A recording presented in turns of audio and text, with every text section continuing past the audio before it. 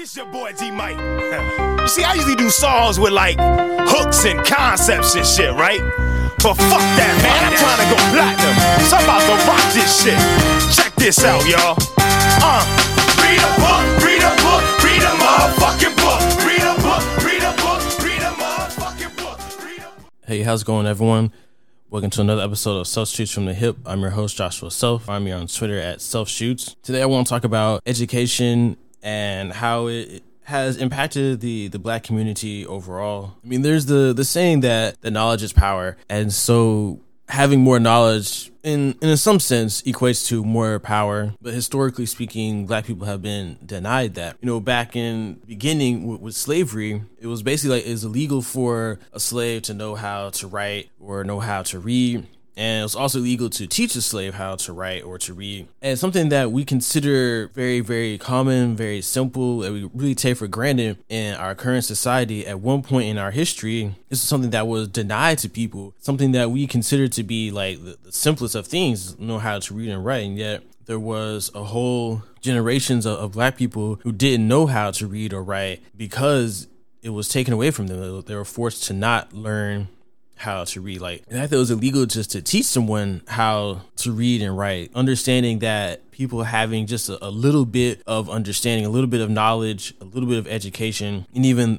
the most simplest, the lowest things that we consider, you know, reading and writing is like kindergarten shit. And yet it was denied to black people. Even after slavery, black people were not allowed to be in the schools with white people.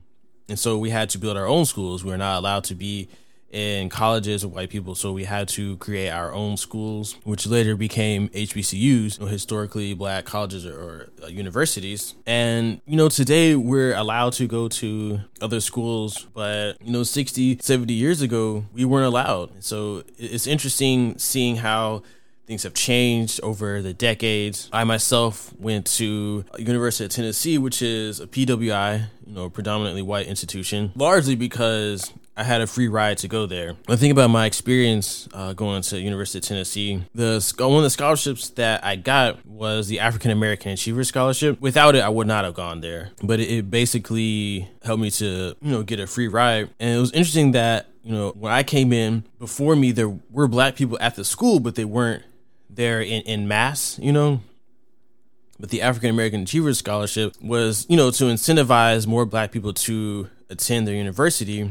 And when I came in, a lot more black people came in with me. And so the percentage of black people at the school jumped drastically. And my last year there, they rebranded the African American Achiever Scholarship to just a generic minority fund, which implied that they had reached whatever percentage they're trying to get to, and they no longer needed to push for more black people to attend their school. But while I was there, I didn't really have any white friends from University of Tennessee. Like, everyone that I hung out with was black, and the community I felt was pretty tight-knit. We were still a minority despite having much larger numbers than previous years. My parents went to Howard, and I have always wondered, you know, how much different would I have become if I had gone to an HBCU instead of where I did go. But for me, the choice was largely just based on finances, you know, going somewhere where I don't have to pay anything versus going somewhere where I would have to take out massive loans or whatever. But we're not here to talk about student loan debt. You know, discussing the differences between, you know, PWI and a HBCU, I think part of it is the culture. But in my experience, because the black community at UT was so tight-knit, I didn't feel like I was somehow missing out on any aspect of being black in America by attending that school. I imagine that if I had gone to HBCU, it would have been, you know, magnified, but I didn't feel like I got shortchanged by going there. It was a different experience. You know, I met a lot of people who were different than me, came from, you know, different backgrounds and whatnot. Even though none of them really entered my friend circle, it was a good experience to meet and to engage with people who were much different than me. And interestingly enough, like, all of the expectations for me to act in a particular manner, to, you know, dress in a particular manner, all that came from other black people. Like, I didn't get anything like that from white people that were at the school. It was possible just because I didn't really bump elbows with a whole lot of white people on a deeper level, that they never would have felt comfortable saying something like that to me anyway. So if you feel like college is right for you, regardless of what school you choose to attend, I would say get the most out of it. There's so much knowledge out there to be obtained, and I think there's multiple avenues to get to that knowledge. If you're a black person, I feel like a HBCU would be great, but I feel like you can get a black experience and a good education from a school that's not necessarily catered specifically towards black people. And maybe it was just